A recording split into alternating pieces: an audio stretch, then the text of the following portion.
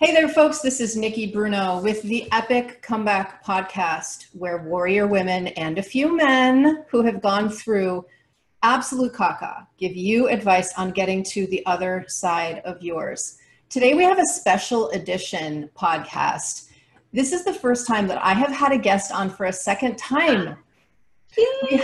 I know, it's really, really exciting. So I have with me today again, the awesome and fantastic and gorgeous Joree Rose. Joree, thank you so much for joining me again. Nikki, thank you so much. As evidence from just our chatting prior to hitting record, I could talk to you all the time. So the fact that we get to do this in a public forum where people get to listen in to our conversation is just really fun for me to do. So thank you so much for having me back on. Absolutely. Huge treat for me too. Huge treat. So Joree, I'm going to have you kind of reintroduce yourself in a minute, but I want to introduce the amazing, wonderful topic that we've decided to talk about today, because September is Self-Care Month, and Yes. We're going to be talking about moms and self-care. Moms. It almost feels like an oxymoron, doesn't it? Because you don't often hear the word mom and self-care in the same sentence. It's so true. I was just going to say that I felt like a paradox while I was, oxymoron paradox while I was saying it. This topic is so near and dear to my heart. I'm a mom. Joree's a mom. Joree's a therapist. And I want to let all of you know who are listening to this that we are recording in early September, which means we've had a good, between 5 and 6 months of quarantine. COVID is raging. Joree and I both live in California, so things are thick. And literally, things are heating up. The air is thick, and it's everything has risen. That's right. Frustrations, emotions, air quality, all of it. Air quality, yeah, because Joree, you live north. You live up north, and you are right in the epicenter of the dark sniffiness. Yeah, we're in it, and this is why I really want self-care to be a topic that women are, especially moms, right? Everybody, of course, but I think moms feel it the hardest because we're not being let up on right now. No, quite the opposite. The universe is not giving us a break too much to say, okay, now you can pause and slow down. We're in constant fight, flight, freeze mode. That ability for our brain to say, okay, we're out of the threat zone, we're safe now, hasn't really clicked on yet. And I don't know how it will. It's like there's no end in sight. I think that's part of the problem, is that we don't know when we're going to get to breathe again. Well, and this is one of the biggest challenges that I'm finding, Nikki, with all my clients. And as I was telling you, the amount of people needing help and resources is, as far as just my personal experience, my client load has exploded since COVID. And I've been saying this from day one, that I think this is the universe's way of saying, okay, hey, everyone, we need to slow down and hit the reset button on our lives. If I need to look for some spiritual meaning for all this chaos, we need to have a reset, because the way we were living wasn't really working, even though we thought it was, and it was familiar. Mm-hmm. It wasn't really working in a lot of ways. And the hard part is that anything that's been under the surface that you've just been able to squeak by and keep, even keeled around, COVID has really peeled back the layers and said, all right, whatever was under the surface is now exposed. And so there's no more hiding, no more running to the gym or out for cocktails with your girlfriends or Taco Tuesday or a weekend getaway or a spa treatment. You got to sit and face it, because it's here. My Lord. And doesn't I have so many things to say about that. Doesn't that change the definition of self-care? Because I believe that it changes the definition of self-care, and I want to come right out and talk about a linguistic bias I have. I'm actually not a fan of the phrase self-care. When I see it, it kind of makes my stomach turn a little bit. I think part of it is that it makes me think about a Massengill commercial or something like that. I think it's because, for me, to think about self-care as something that is a Band-Aid, not that that's what it is, but for me, taking care of oneself should be a given. Taking care of oneself should be a way of life. And I know it is for many people, but the fact that we, as of, 5 years ago, 10 years ago, I don't know when the phrase self-care became kind of a thing. Yeah. But I really wanted to actually start out by asking you to give us a working definition of what the heck self-care really is. Because we talk about it all the time. We hear about it all the time. I am completely 1,000% in support of the concept of self-care. Right. But I'd really like to know from you, Joree, as a therapist, as a professional, as an expert, how do you define self-care? I love that you asked that question right off the bat, because I think in general, when we talk about taking care of ourselves, the things that come to mind for many people. So if I were to ask any of you guys listening, when you talk about taking care of yourself, what comes to mind? You're probably thinking things like take a shower every day, brush your teeth, wash your face, right? Wear clean clothes, exercise, eat healthy, get a good night's sleep, drink water, don't drink too much alcohol, don't do drugs, don't smoke. Like when we think of like taking care of ourselves, I think it's really easy to think about those physical attributes that we do on a day-to-day basis to stay healthy. Sure. And that's all necessary and important. And that's only one major piece of the pie. Because if we are not considering our emotional and mental wellness as part of that self-care hygiene routine, we're missing the majority of the bet, right? And so This is where I want to help give people insight into, well, what does it really look like to take care of yourself? Well, as I said a few moments ago, all of our normal, quote, normal, because what was normal now is different, right? So what we used to do to take care of ourselves, even that has been compromised. Going to a yoga class, going out with a girlfriend, taking a vacation to get a different change of scenery, right? All of these things that we would look at as self-care, we now can't do. So it might be even easier for some people to think, well, how can I practice self-care if I can't go exercise and go to the gym? How can I practice self-care if I can't, have a weekend massage or get together with my girlfriends? And, I'll be honest, Nikki, the thing I'm missing the most is getting my nails done. Oh, dude. For me, it wasn't just about the nails or the massage. I would look at that time getting my mani and pedi every 2 weeks as time I did nothing but just sit and just be. And in absence of having that space, it's hard to find where to do that and how to do that. Yes. So it's redefining, what does your wellness routine look like? Not just self-care. And I think for moms, one of the traditional things that we'll hear, or I've said it twice already today with clients, is it's the same, the same thing you hear when you're on an airplane, right? In case of an emergency, put the oxygen mask on yourself before that of another person, because you can't help anyone if you're not getting your own oxygen.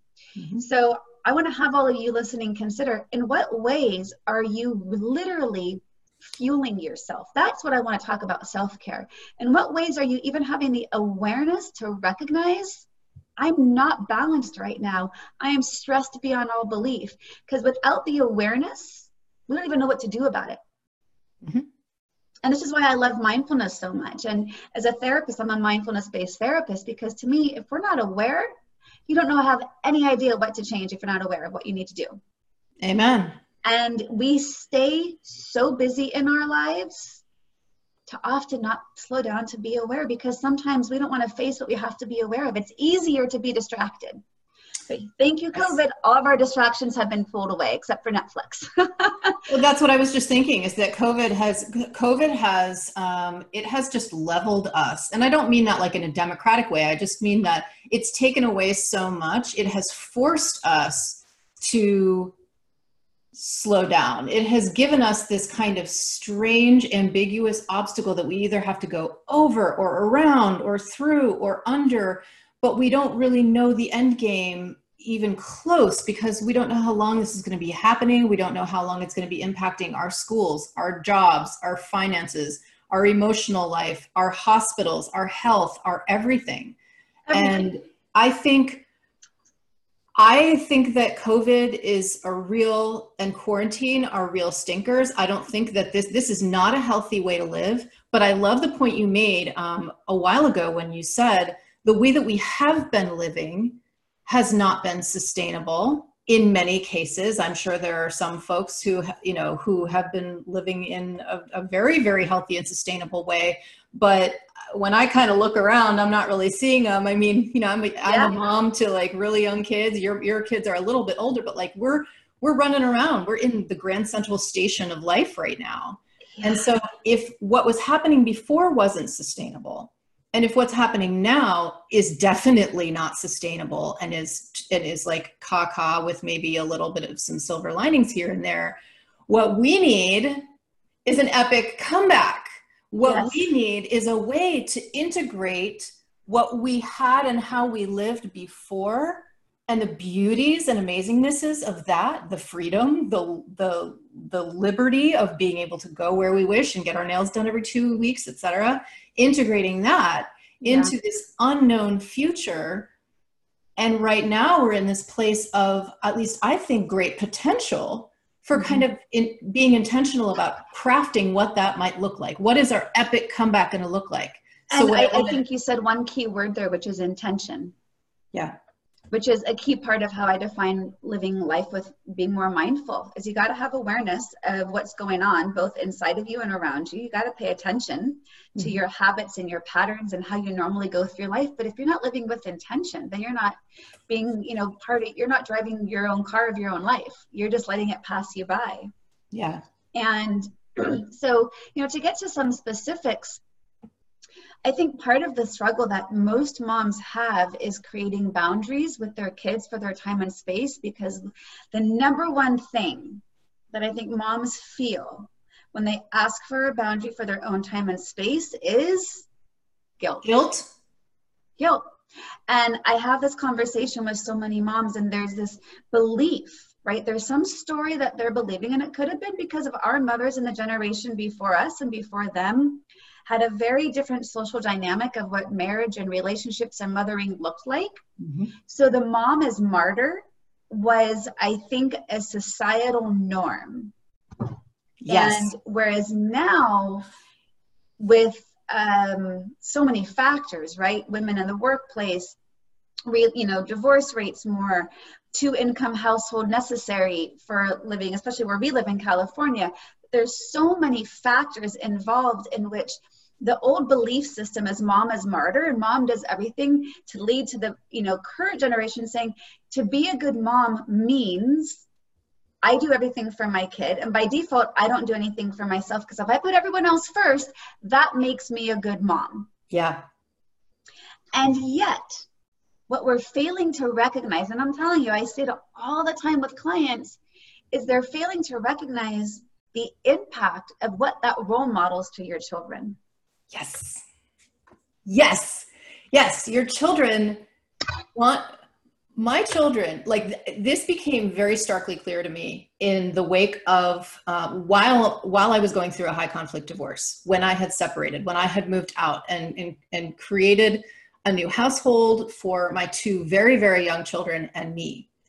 And I was going through absolute and utter hell, but my instincts were telling me not to do absolutely everything completely and totally for my children and to martyr myself. My instincts were telling me, if I'm okay, they are okay. If I'm not okay, they're not okay. And to this day, like that really guided me. I was like, I need to heal. I need to go through these stages of grief and acceptance, and I need to get my mojo back, because my mojo is going to be so contagious and it's going to spread to my children just as much as my lack of mojo or depression or anxiety or being on the floor when they're not around, or even sometimes when they are around, is going to affect them.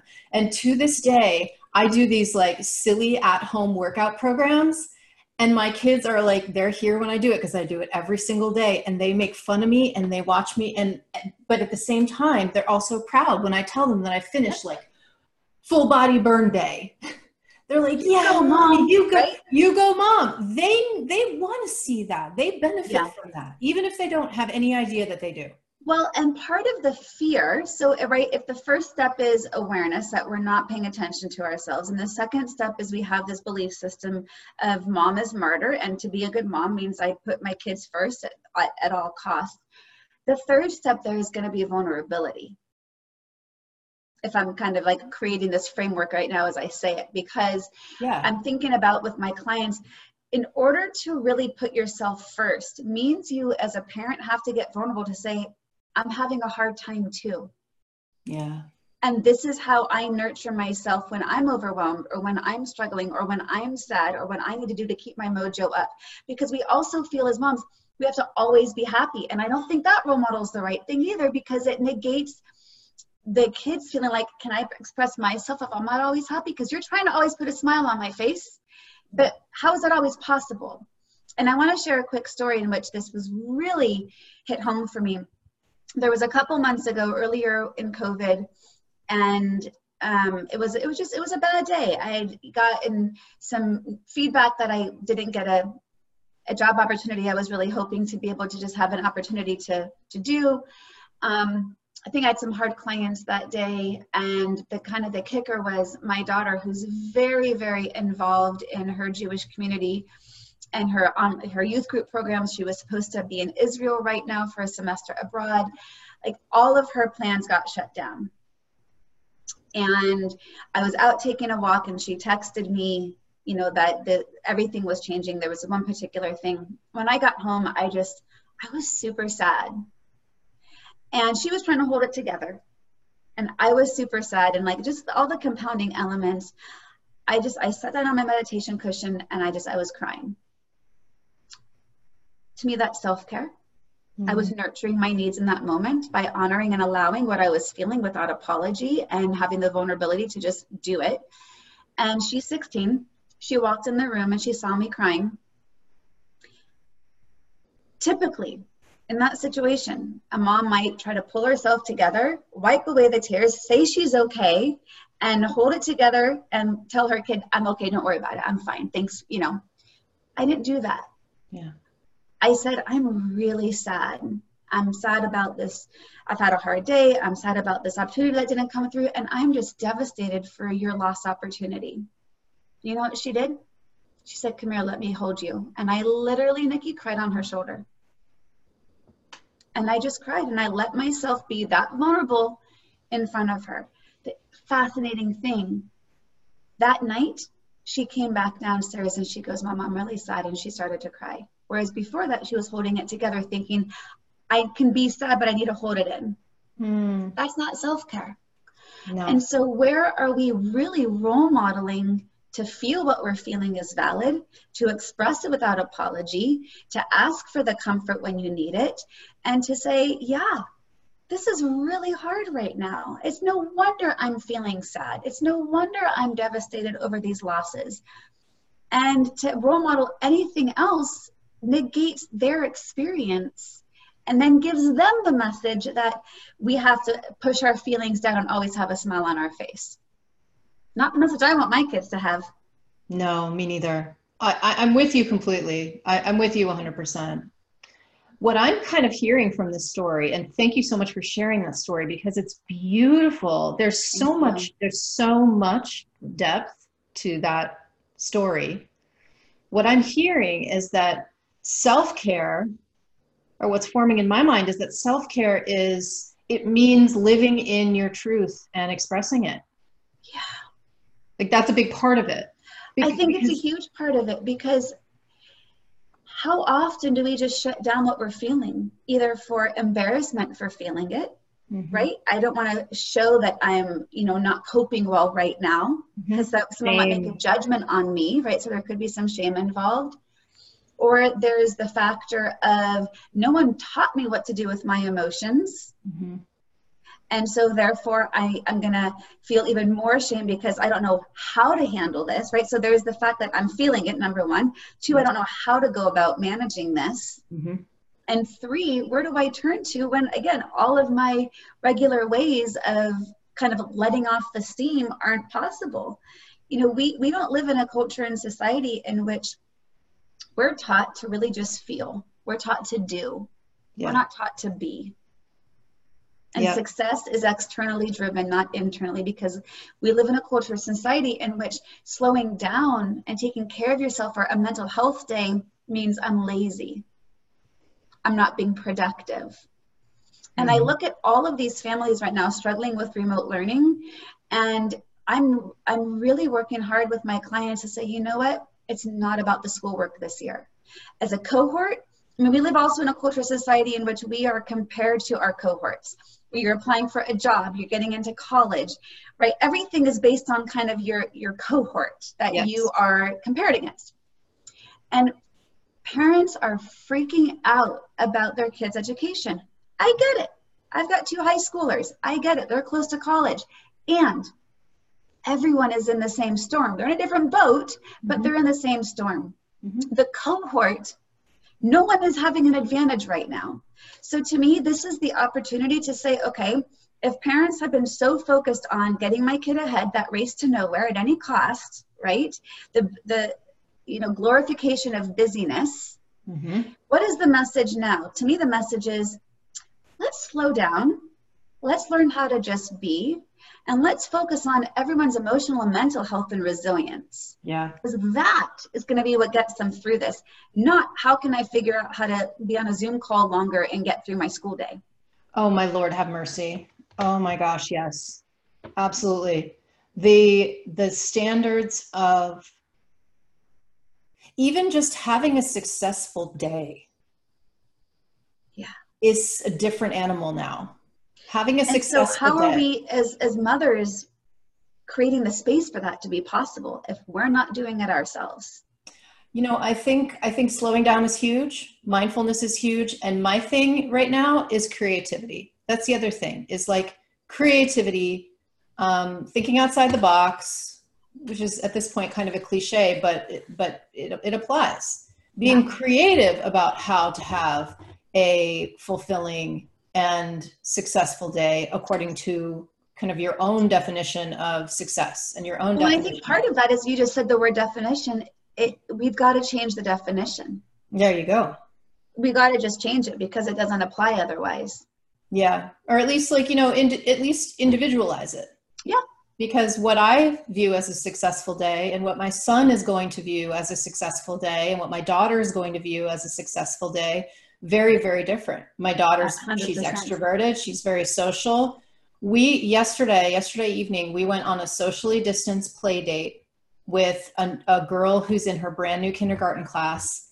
I thought my daughter was going to burst into a rainbow and land on the moon. I mean, she couldn't even handle herself. Like, the thought of the play day ending was just apocalyptic for her. Yeah.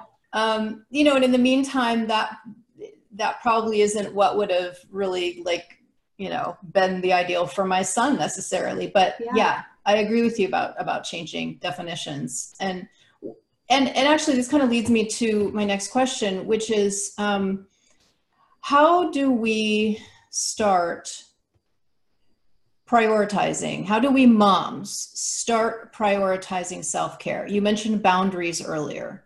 And I don't make that many generalizations, but one generalization that I make regularly is that women suck at setting and implementing and holding. Having the follow through. Yeah, maintaining boundaries. Yeah. So if you could give some sort of start here kind of tips for moms whose self-care is in the toilet, how do we start prioritizing ourselves and taking care of ourselves and living in that truth and drop the martyr bullshit, as you were saying? As you were saying that, Nikki, one of the first things that came to mind is, there's so many ways I could go about there. Unapologetically naming your needs. I think women, and not even I think, Carol Gilligan back in the 70s, I want to say, she researched the study of girls and in the socialization of girls. And a big, huge finding in Carol Gilligan's work is that by age 12, girls begin to shut down how they feel for the sake of wanting to be liked and be nice. Yes. And so they are taught, to be a nice girl is kind of the value set to be driven towards. And I think that this continues so often because we have this rhetoric of, do you want to know how I feel or do you want to know how I really feel? Like, I don't have the permission to say how I really feel, because then you might not like me. Then you might judge me. Then you might criticize me. And then I'm going to feel small. And I think this socialization pattern of not speaking our truth starts so young. And so it conditions us to not validate our own needs and then be able to communicate them unapologetically. So I think the first thing is, as a starting point, is I love being values driven as a focus point in the work, of tuning into like, what are my highest values and how do I figure out my highest values? I mean, you could easily just do a Google search for a list of values and start off by circling your top 10 and then narrowing it down to 5 and then categorizing it into groups of 2 and have an umbrella of, okay, one of my highest values for me is authenticity. If I am not in authenticity, I'm out of balance, I got to recheck something, because then I'm not being my true self then. And that's going to be true in all of my relationships, both my partner, my children, my friends, my family. It doesn't always serve me because it might not always work. If I speak my truth, I might get a judgment back. But as long as I spoke my truth, I'm in alignment. Yeah. And many women don't even know what their value sets are to even know where to begin. On how do I take a step towards self-care if I don't know what's important to me? Because it's also easy for women to mesh their beliefs with their partners or mesh their beliefs with their children. Like, I remember a couple years ago, I was talking to one of the moms at school. Our daughters were doing the talent show together, and we were at one of the rehearsals, and I said to her, how's your week going? She literally responded to me with the amount of schoolwork and tests her 2 daughters had. Oh boy. And I'm like, and I didn't say this, but in my head, I was like, you just described your daughter's week. Like, how are you?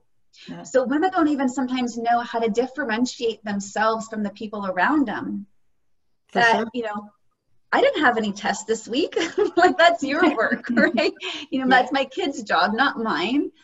So I think it's partly beginning to look at themselves as separate than the relationships they're in. Yep. Unapologetically. This does not make you a bad wife, a bad partner, a bad mom, a bad employee.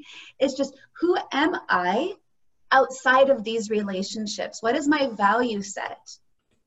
And then that can help guide you to a starting point. If I value,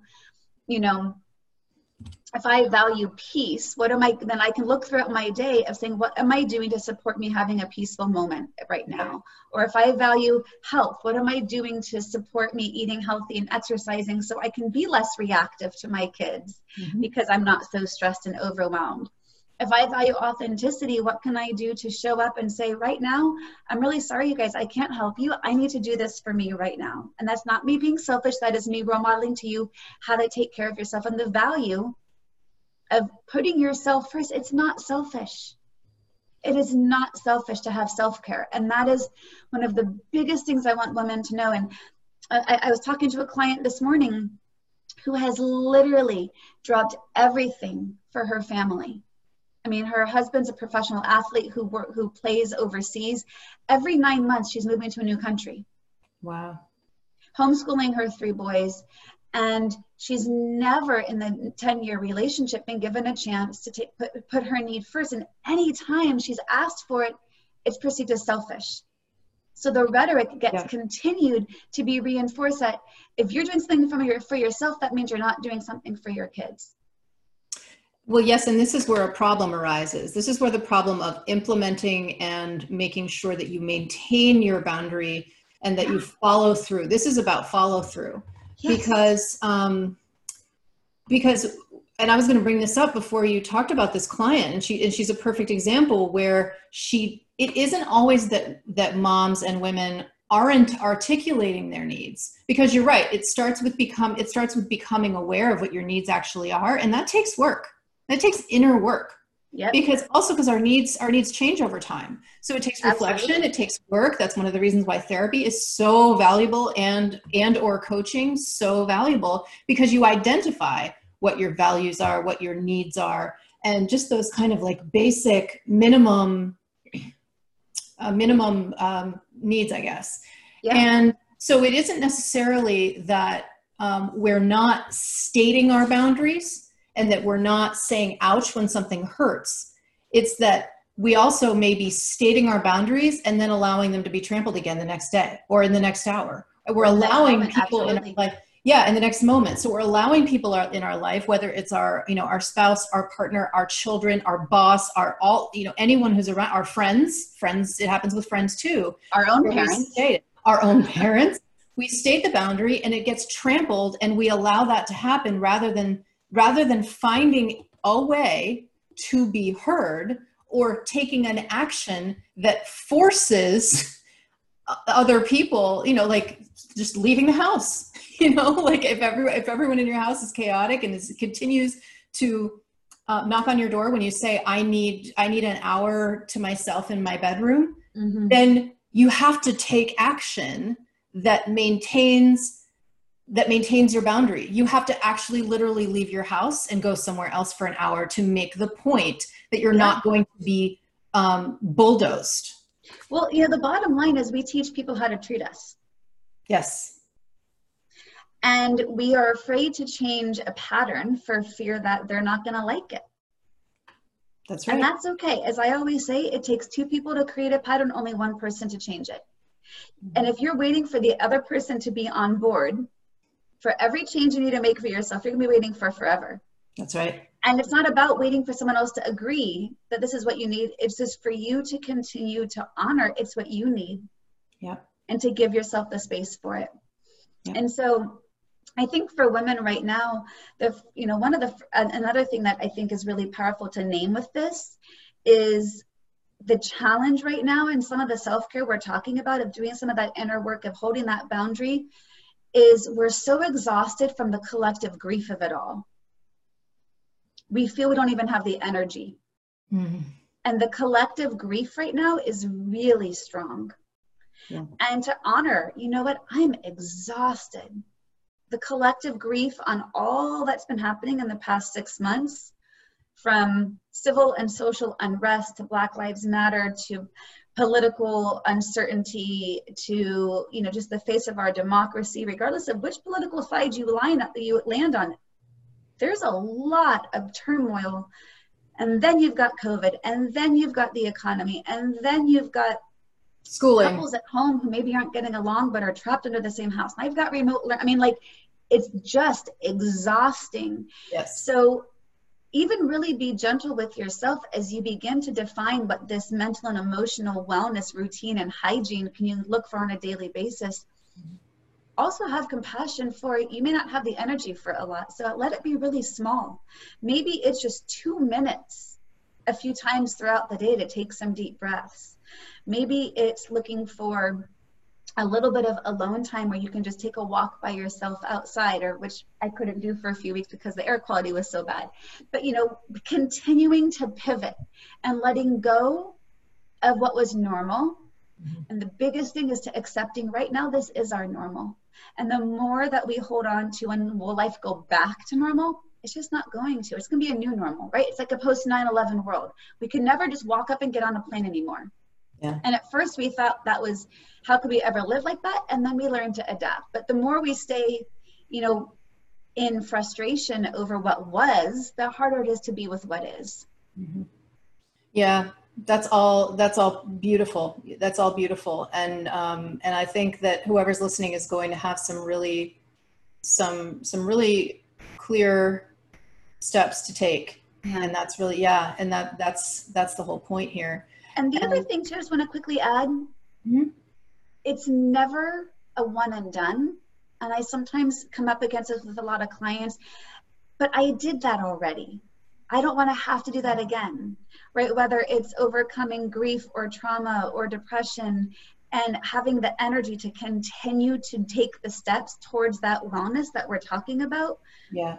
That's part of the challenge. Is it's not your fault if that one time you got past the challenge and you were able to enter into that wellness isn't working for you right now, right? So be careful of the shame stories or the assumptions or judgments on how it's supposed to look.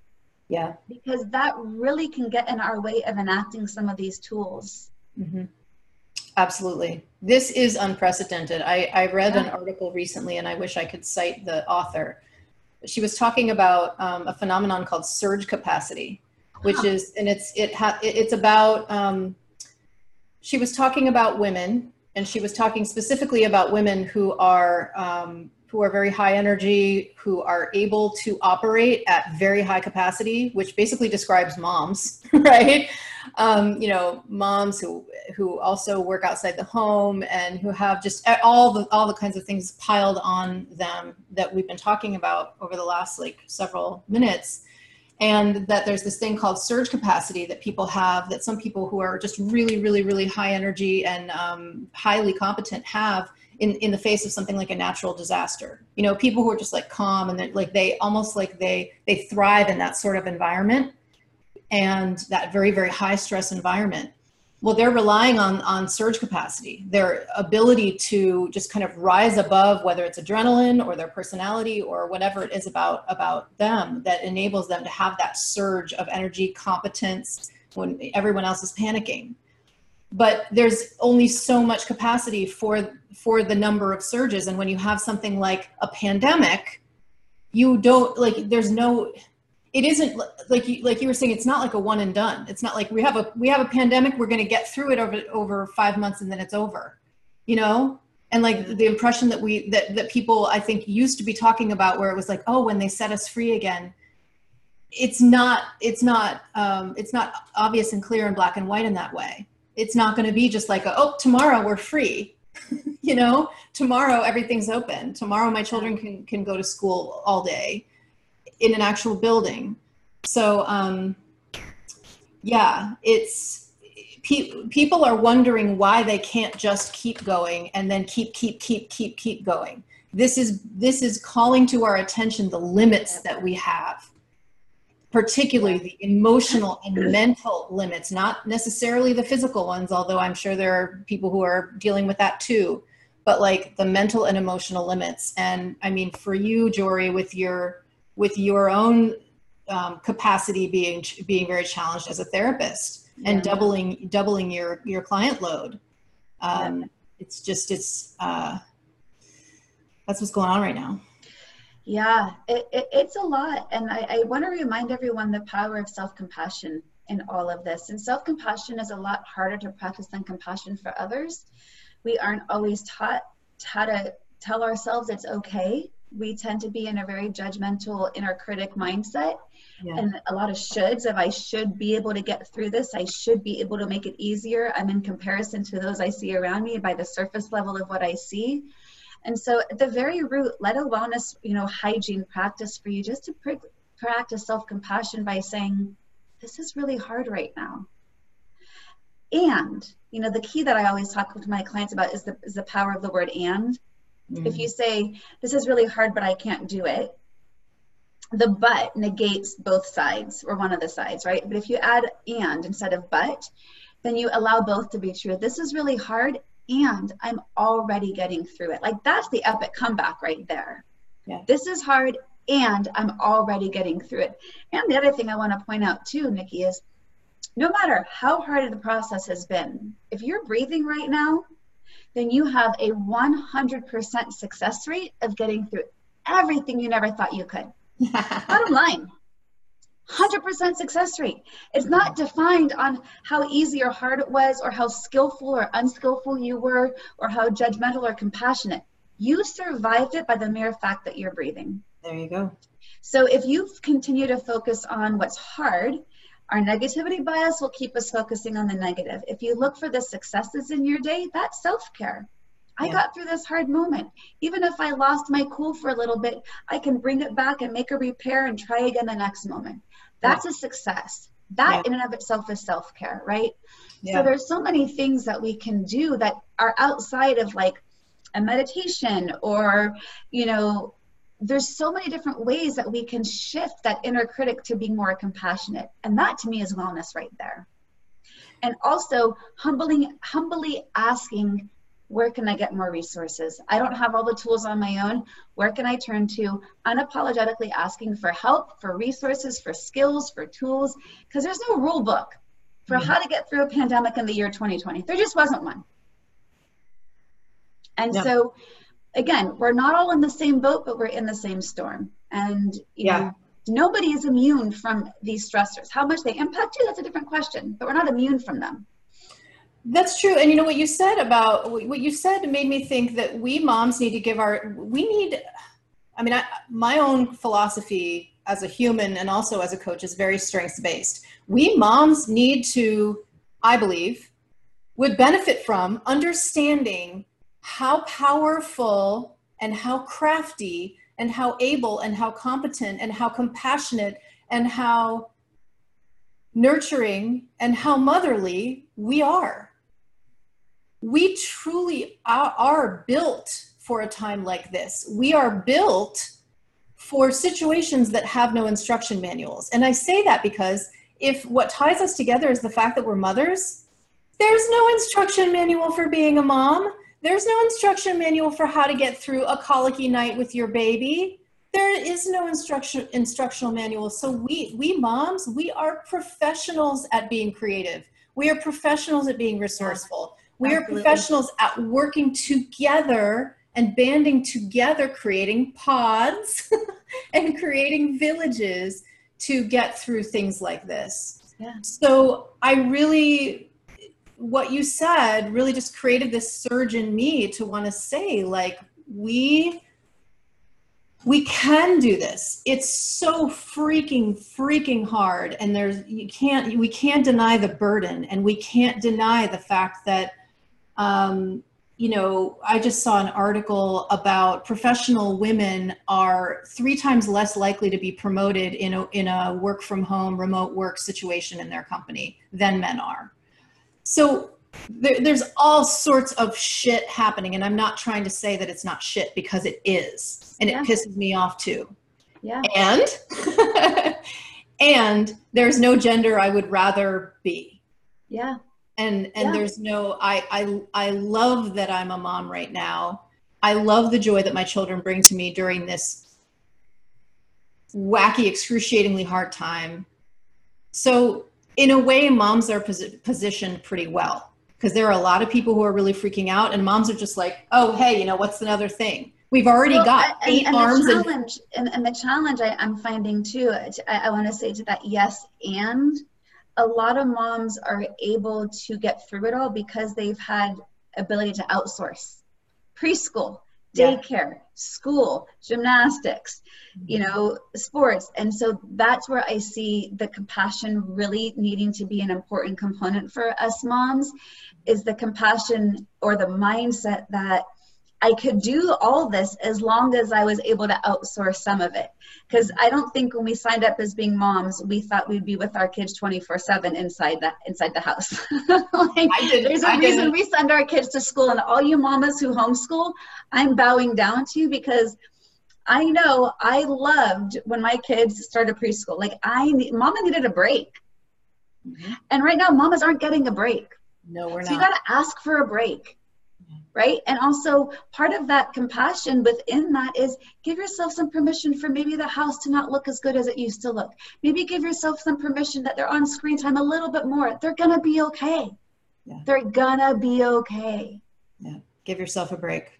Give yourself a break. Like, this is what we need to do. One of my find other ways to outsource in a different way. Oh, Lord. Outsource it to the trees outside. There's nobody left to... No, what I was going to say before is that I've become a broken record with this, but one of my own new sayings is that self-compassion is the highest form of self-care. Absolutely. 100% agree. Yeah. And when you were saying, we are wired for taking care of others, and moms are wired for the chaos. If you just spoke to your own self the way you would comfort your child, that's enough. Yeah. That is enough. So, to consider whenever you're really stuck and when you're really overwhelmed and anxious and frustrated and exhausted, what would you say to your tired, overwhelmed, cranky little kid? Now, depending on your mood, you might snap at them and tell them to get over it and, do whatever. But in your best mama self moment, right? You would be understanding, you would be comforting, you would hold them, you would not judge their behaviors, because you would see that underneath the crankiness is a really tired little boy or little girl. Like, we have that language within us, and we so often are able to extend that to others. And we just need to turn it right back around. I stroke their hair. Yeah. That's what We I would do. tell them, sweetie, it's going to be okay. And I know right now it doesn't feel okay. And we're already getting through this. Yeah. That's beautiful. Well, Joree, I want to take some time to ask you about, you have a new monthly parenting membership, speaking of being a mama and speaking of things. So would you please tell us about what this membership program is like and how we access it?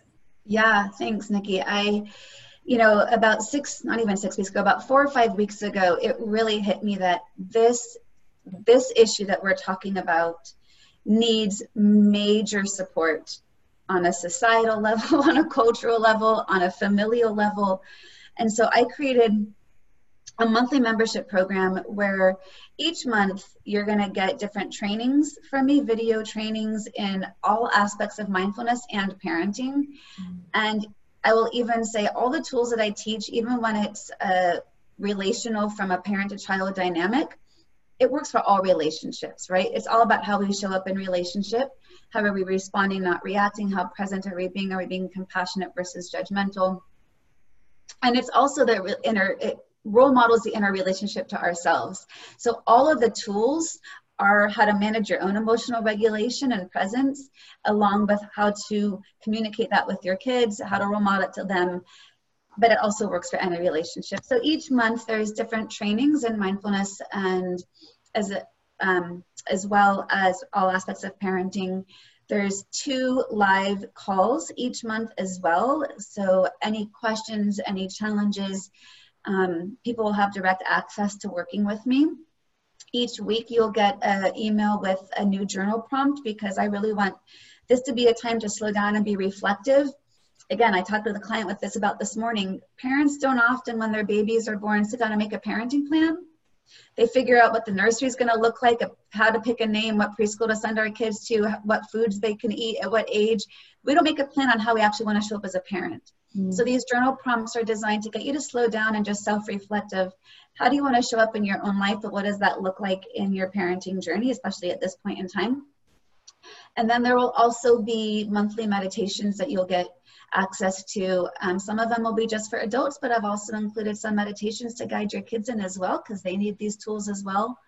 Awesome. And the doors are closing to this membership September 15th.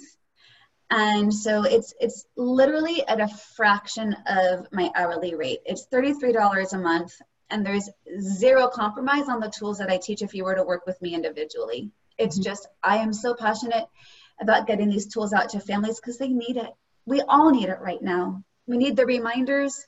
And what's nice in the format it is the videos are always going to be accessible. All the Q&As are going to be recorded and always accessible, so you can always go back and get access to them. So I will have links for you, and I've offered your listeners the special founding member pricing of $33 a month. So that's a special bonus to all those epic comeback people who are really looking for different ways to build skills and resources right now. And I'm really excited about it. I have created also a free training video, so you guys can check it out, get some access to some of my tools just to kind of feel it out. But the training video is a 30-minute long video on 10 tools parents can implement right now to create a more peaceful and productive school year. Because bottom line, here's the bottom line, and this is like really important for everyone to understand: emotions are contagious. And if parents are stressed and overwhelmed, guess what? Your kids are going to be stressed and overwhelmed. The second most important thing to recognize is if you're stressed and overwhelmed, your brain is not ready to focus, pay attention, or learn. So all these parents out there who are getting their kids ready for back to school by getting them new devices, getting their workstations set up, getting their notebooks, getting the Wi-Fi to make sure there's enough bandwidth for everyone to be working from home and on the computer at the same time. That's half the battle. Yeah. If you are not having a home environment that is conducive for learning, the chaos is going to take over. And whatever ounce there would have been to have a productive school year is going to be really, really, really hard. So I'm really looking to create a cultural shift in the homes of more peace despite the chaos that's happening around us. And it's possible. I 100% believe it's possible. Yep. We just need to know how to do it. Yep. I agree with you that it's possible. Absolutely. And the membership sounds fantastic. $33 a month. To me, it sounds like a no-brainer. It sounds I mean, really just wonderful. for over $1 a day to give you the tools to get peace of mind, that's Right. to me a huge value, It's but I'm just like, biased. what's the price of peace? Seriously. Yeah. No, Yeah. I mean, it's a small monetary investment for a priceless outcome. Yeah. Absolutely. And wonderful. Well, thank you, Joree. This conversation could have lasted a lot longer. I mean, as you were saying at the beginning of the episode, that we could talk for hours. Yes. So much value right here. And I want to thank you for being my guest again. I'm so Thank honored to you. have you on the show twice. And I also want to ask, where can folks find you online, just kind of and learn more about Yeah, the you and probably your. best one-stop shop is my website, which is joreerose.com. It's JOREEROSE.com. And from there, you could find info on the parenting membership. You can find my podcast, Journey Forward with Joree Rose. I've got a few mini courses available. I've got meditations you can get access to. I've got some other resources and guides to download and help work through some tools. And if you're interested in any coaching work with me, I'm a therapist in California, but I do coaching all over the country, and, you know, kind of whether, you know, as a therapist, I'm a mindfulness-based therapist, so I'm even really unique in the therapy work that I do. I'm very tool-driven. I don't focus on the past. I focus on the present, much more like a coaching style, but really holding integrity to those practices of mindfulness, because I think mindfulness is the answer to it. You know, if we can be present and respond and not react, and compassion, not judgment, when we're halfway there. So yeah, joreerose.com is the one-stop shop for everything. And of course, you can find me on Instagram and Facebook as well. Cool. Well, that's where we'll head.